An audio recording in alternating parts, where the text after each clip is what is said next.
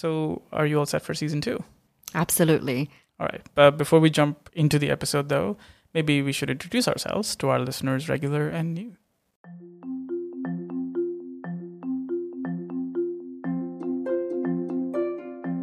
From Ameya Media, this is Karama Sutra. I'm Vanita Bhardwaj. And I'm Chirag Desai, and welcome to a brand new season of the show, guys. First, a quick housekeeping note. This season we'll be releasing our monthly episode on the 18th of each month. For the Chennai Super Kings electing to bowl first. First ball of the Dream 11 IPL. The Indian Premier League, which is a league with privately owned teams, unlike when the sport is played between countries, prides itself as the biggest cricket festival of the year in India since its inception in 2008. At one point, there were doubts over whether this year's league would be played at all due to COVID.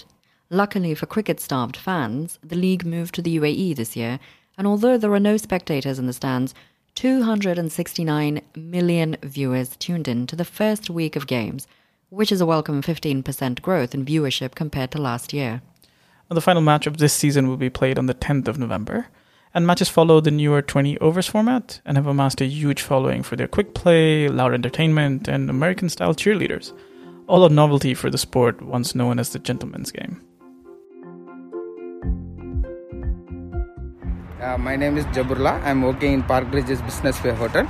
My favorite team is Chennai Super Kings. My name is Nizar.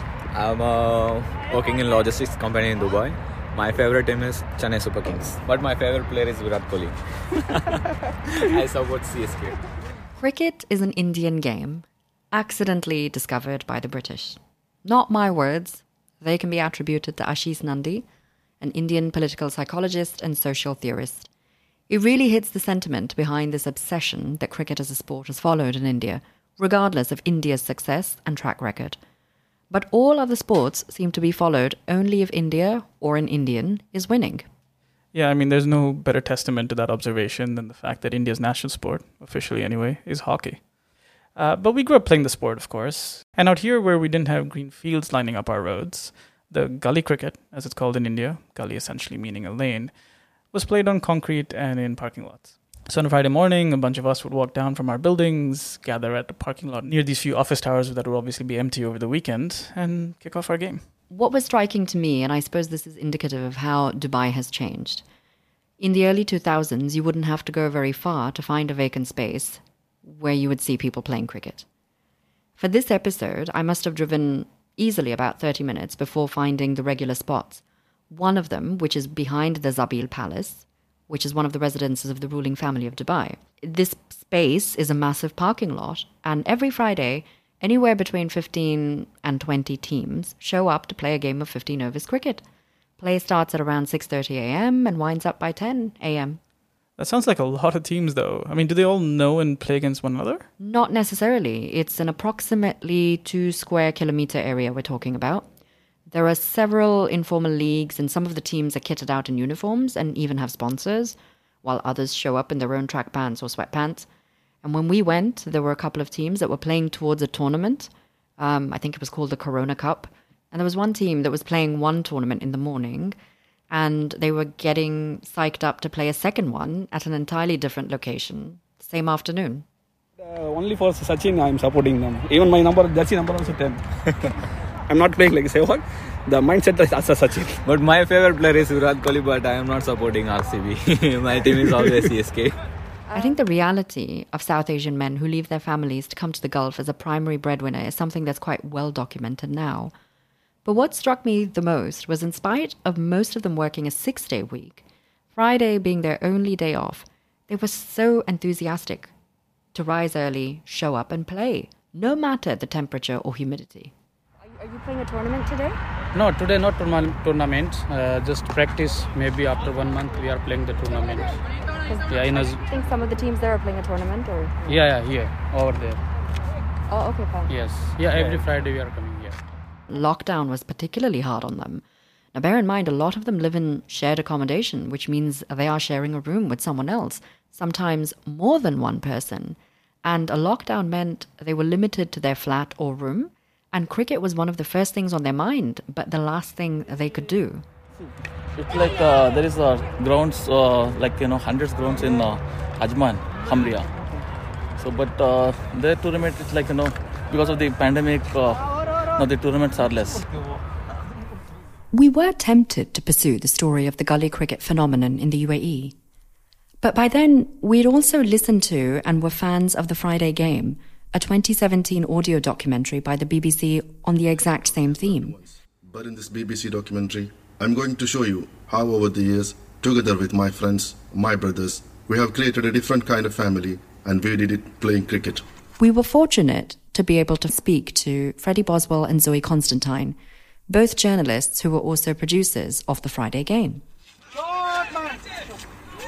Here's Zoe. The idea of investigating and kind of exploring this world of gully cricket and the guys that play every Friday was something that I'd wanted to do for many years, or just a sort of thought that I had at the back of my mind.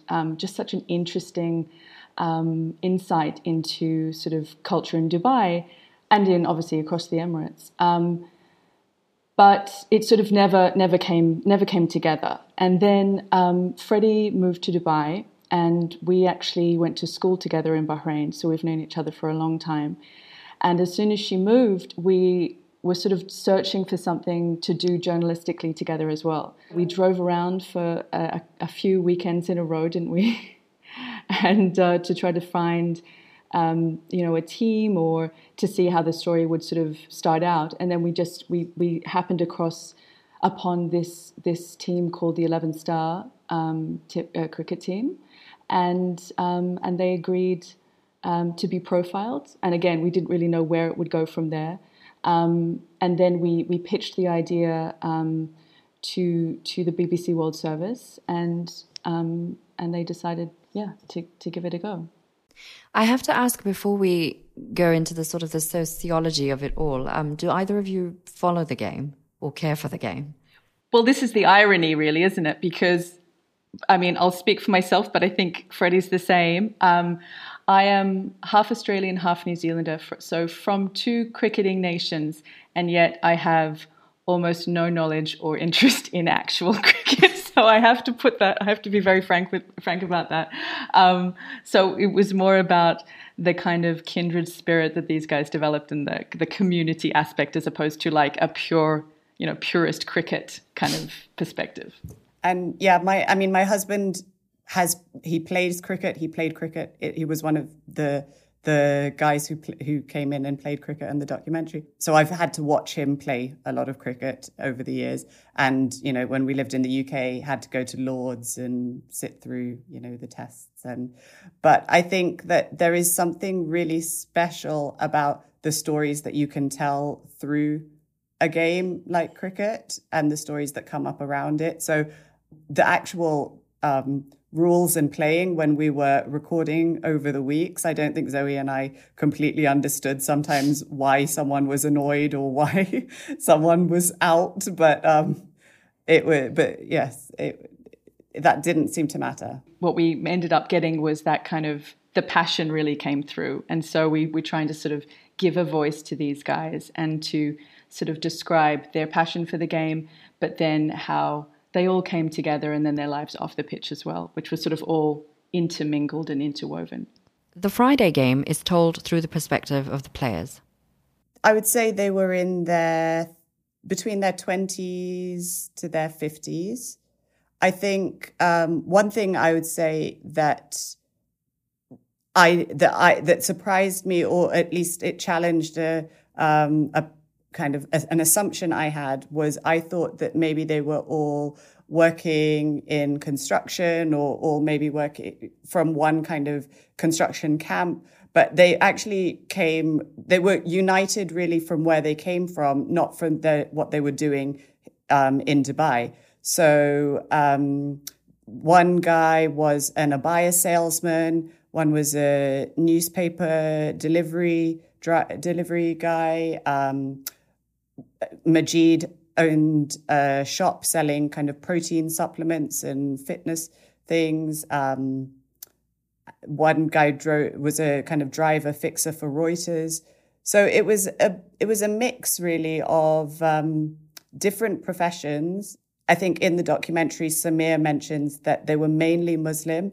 They did have some Christians and Hindus also playing, but they were mainly, I would say, Muslims from this Kerala town. So this is where I think I tend to pause and reflect. When we look at different layers of society, I think we so easily forget the various middle layers. To Freddie's point about assuming the men who come out to play cricket, that they're construction workers, this is honestly something I'm guilty of as well. And even in our explorations, we quickly discovered that there were actually none from the demographic of construction workers. They worked in shipping, IT, logistics, accounting, but also in a salary bracket that didn't really allow for them to bring out their wives and children. I mean, apart from the fact that we ended up these guys were just such a lovely group of people.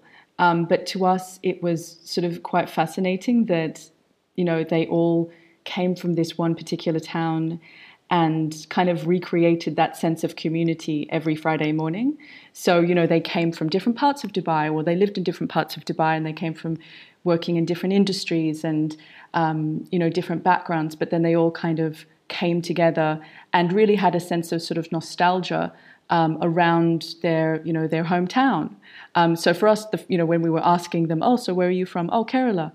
Okay. And then everyone started to say the same town. We were like, wow, that's amazing. So that was kind of one of the sort of unexpected aspects of what we discovered. And I think the other thing that was worth noting is they finished when Ramadan started, but that year that we did it, I think that was then in July. So they were playing also in kind of hot summers. We started recording them with them, I think, in March, April, when it was still, those cool mornings and sometimes rain. And then went on, I think the hottest day we were out there one day, it was kind of definitely in the 40s. Oh, yeah, it was absolutely boiling, yeah. My other favorite thing about it was, so Mr. Sadiq, who's they call the team captain or the father of the team, he finished his newspaper route at 4:30 in the morning and went straight to the ground to secure it, because they also, in Al Qusais, that was quite a popular spot. So they had to make sure they got there early enough every Friday that they would be the ones playing. And that was always his job. And then he'd start calling around and telling everyone to wake up and get there. So he would literally be on the phone, come on, guys, I'm here. You have to get down. I'm already here. I'm setting everything up. He was just the absolute cheerleader of the team and the captain. He's fantastic. You're both you've spent a good portion of your lives in the Gulf, and you've seen this sort of vignette of men playing cricket. And when you decided that was the story that you were going to pursue, and do you feel like you got what you wanted or you set out to discover? Or do you feel there's more? I wanted to tell the story of all these guys who live apart from their families in, because for work and to support families back home, but not in a kind of sad, depressing way, which is, I think, it is, not generally a happy situation, but there is obviously in all things joy and that sustains people and keeps them going. And I think I wanted to tell that story. And I think that we did that in really getting to be allowed into these guys' lives and to see the relationships that they had with each other and the love and friendship and support that they all gave each other. And also this kind of very touching, I think there's this idea sometimes that these guys are bachelors, but, they're not. They're also, they have wives, they have relationships. And I think that I also really liked that we managed to bring that in. One of my favorite details in making the whole documentary was Mr. Rafiq, who was this quite softly spoken, didn't speak much actually when we were recording, was quite hard to get words out of. And then one detail that we were told was that every day he spent 6 hours on the phone to his wife back home, which, I think maybe in my entire marriage, I've spent 6 hours on the phone to my husband. So I just thought was amazing detail. And I think so in that sense, I feel we gave a snapshot of people who are kind of surviving and building lives and relationships that sustain them when they can't be with their families? Our aim was to show them kind of on and off the pitch. I mean, I think that was something that we were really privileged to see and to be able to record was, you know, going out to dinner with them and being invited to one of their homes for a meal. And just to really sort of show the reality of their lives and the ups and downs. And certainly some of the guys, the main guys in the piece, had really been through a lot of ups and downs. You know, some of them had been here for 20 years and had started, you know, in really difficult kind of circumstances and had built things up and, you know, managed to bring their families out here. So it was a really, I completely agree with Freddie. I think that we set out to really kind of tell a story about these individuals and hopefully we did them justice. And if I can add one more point, one thing I think that was also important to us, and certainly it was to me, having worked for the BBC for a long time, is I really wanted to tell the story in their voices. So I didn't want it to be narrated by us. I didn't want us to, I mean, even now I'm a bit uneasy with kind of talking about they and them in a sense. I like hearing from, and so it was also very important to me that Majid narrated it, that we were hearing the story they wanted to tell about their lives and not the story that we wanted to tell about their lives. Now, if you're interested to hear more, you can find a link to the full documentary in our show notes. We definitely recommend giving it a listen. My name is Rohit. I'm from India, Rajasthan, Jaipur, and my team is Rajasthan Royals from Pink City. And I am also from Pink City, Jaipur, Rajasthan Royals. Who is your favorite player? My favorite players, Steve Smith, Sanju Samson, and other also. I am from India, Rajasthan, Pink City, Jaipur. My favorite team is Rajasthan Royal. My favorite player is Sanju Samson, Zorfa Archer, and Steve Smith. Okay, thank you. Now, we can't really talk about cricket in the UAE without talking about Sharjah. Oh yeah, I mean, Sharjah plays quite the role in UAE's cricket history, but also in the unlikely love story of an American journalist and an Emirati surgeon. That's right after this really short break. Hey, this is Chirag, and since it's October, which is Breast Cancer Awareness Month, we have a message from Dr. Huria Kazim, one of the best-known breast cancer surgeons in the UAE.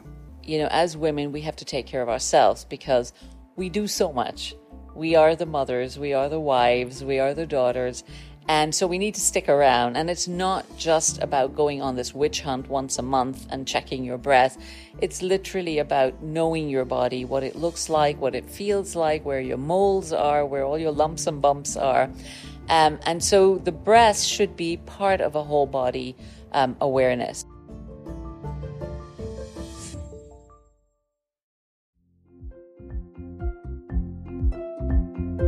Welcome back. You're listening to Karama Sutra from Ameya Media. I'm Vinita Bharadwaj. And I'm Chirag Desai. He's literally toying with the Australian bowling at the moment. Don't think Sharjah has seen an innings like this in a long, long time. He's gone berserk. So the Sharjah Cricket Stadium came to life in 1984, and in the decade that followed became the center of cricket here, being the only international cricketing venue in the Gulf. In fact, it holds the distinction of hosting the most number of ODIs, or one-day international games, at a single venue. Sharjah tournaments were glamorous social events where the who's who of the UAE, Bollywood and cricket royalty would mingle. And the matches themselves would generate their fair bit of controversy and passion among the fans. I'm going to stick my neck out that football is definitely the more popular sport out in the UAE, but cricket has had its fair share of attention given the high number of South Asians in the country. And so what are the odds of an American journalist meeting his future wife, an Emirati surgeon, at a cricket match? You would think pretty low. And whether or not you're a believer in the power of the universe or just think it's a happy coincidence, that's exactly what happened 31 years ago. And it was at the Sharjah Cricket Stadium that Ron Bagnolo ended up talking to Dr. Huria Kazim.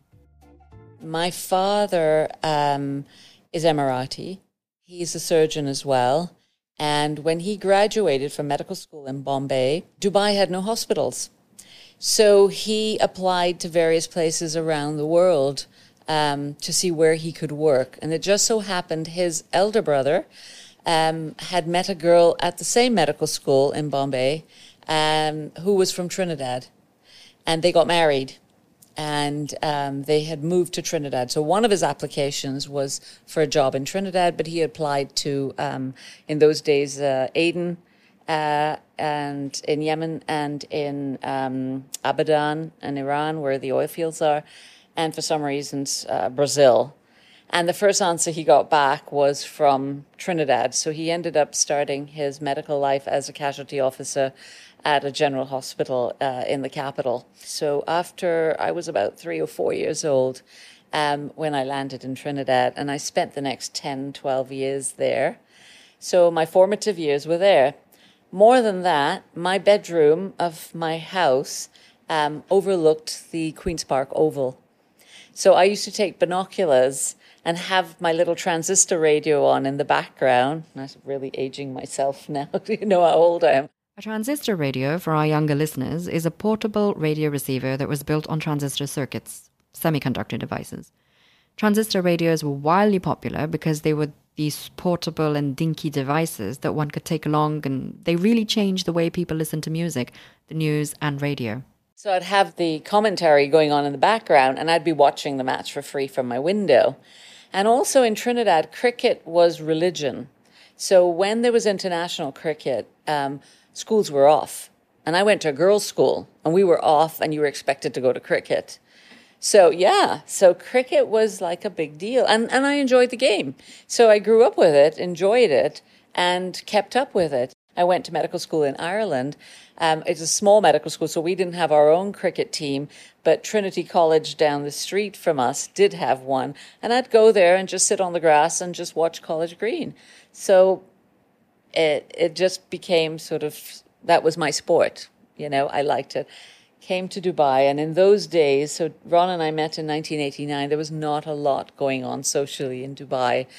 You had some big events that were few and far between, and one of them was the Asia Cup that they used to have in Sharjah. It was usually 3 teams playing, India, Pakistan, sometimes West Indies. Of course, I had to go and support the West Indian team, or sometimes England would come. Oh, they could have up to 6 teams, 6 sides. They had but India and Australia, Pakistan were usually there. But the big match was always usually on the last day, India, Pakistan. And of course, in that era, all the greats, the people I consider the greats, Gavaskar, Miandad, Imran Khan, who's now Prime Minister of Pakistan. Abdul Qadir. Abdul Qadir. Yeah. This was, and for the crowd, I mean, this place was packed, Sharjah Stadium. But for the crowd, it was like heaven, because it was one of those events that we used to have in the Emirates where just everybody converged from all society.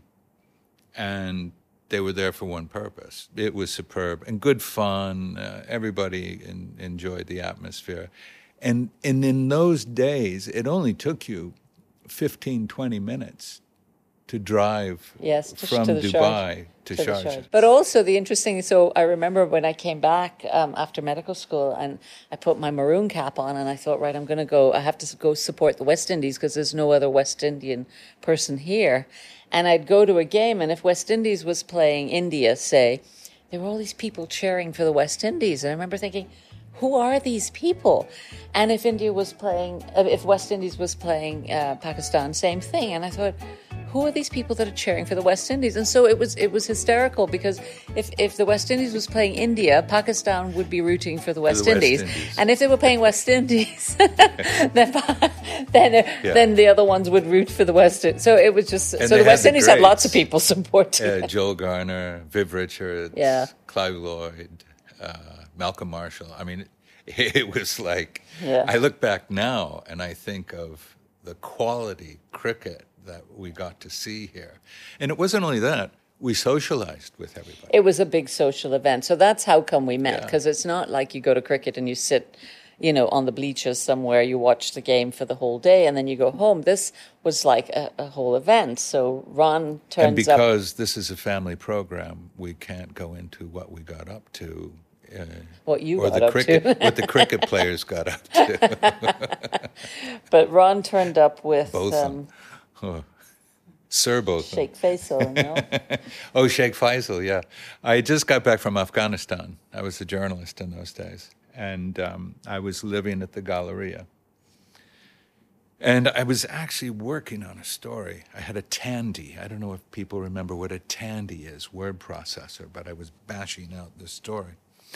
And I had a phone call from Sheikh Faisal, Sheikh Alubna's brother, and said, "Oh, you got to come. Ron, for why? Yani, where are you? Where are you?" And I said, I'm working, Faisal. I got some stuff. He says, "You must come now. Come. I've got a chair for you here."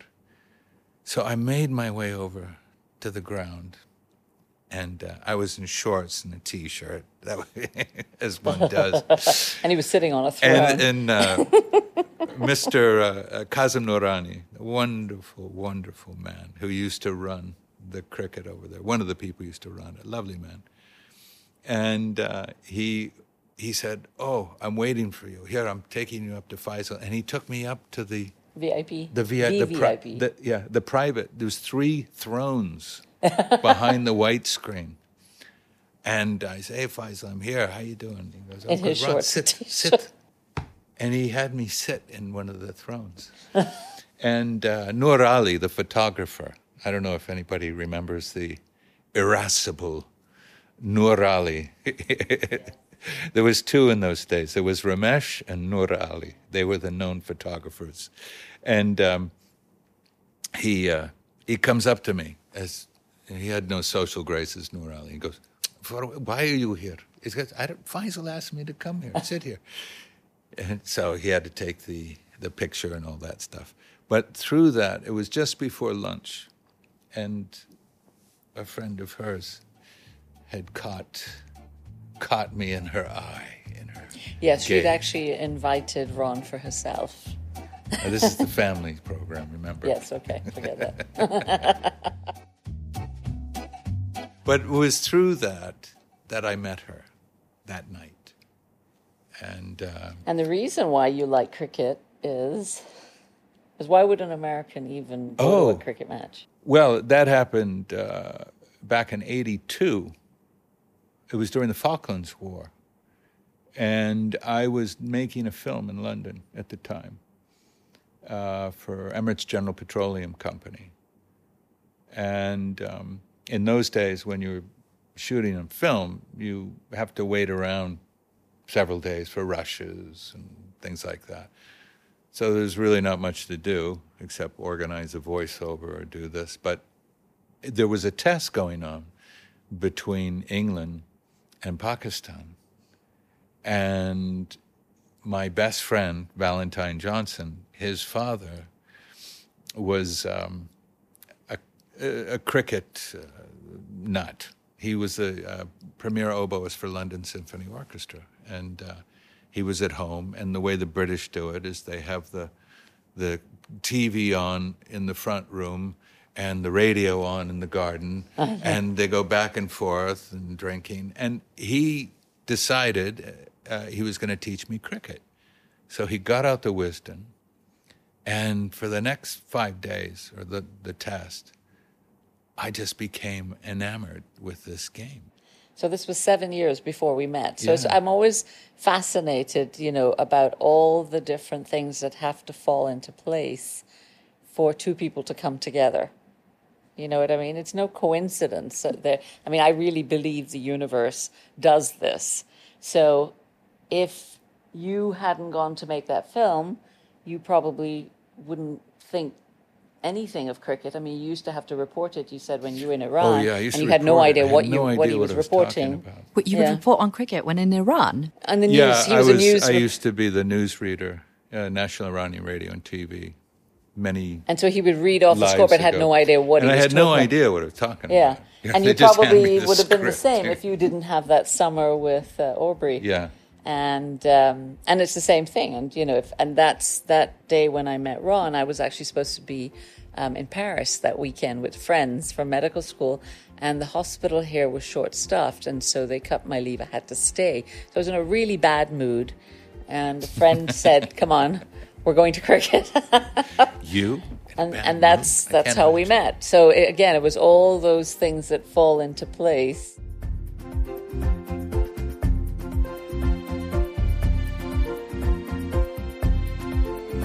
This episode of Karama Sutra was hosted by me, Vinita Bharadwaj, and produced by me, Anshurag Desai, who also edits the show, with support from Abhishek Venkatasubramanian and Zainab Ujjaini.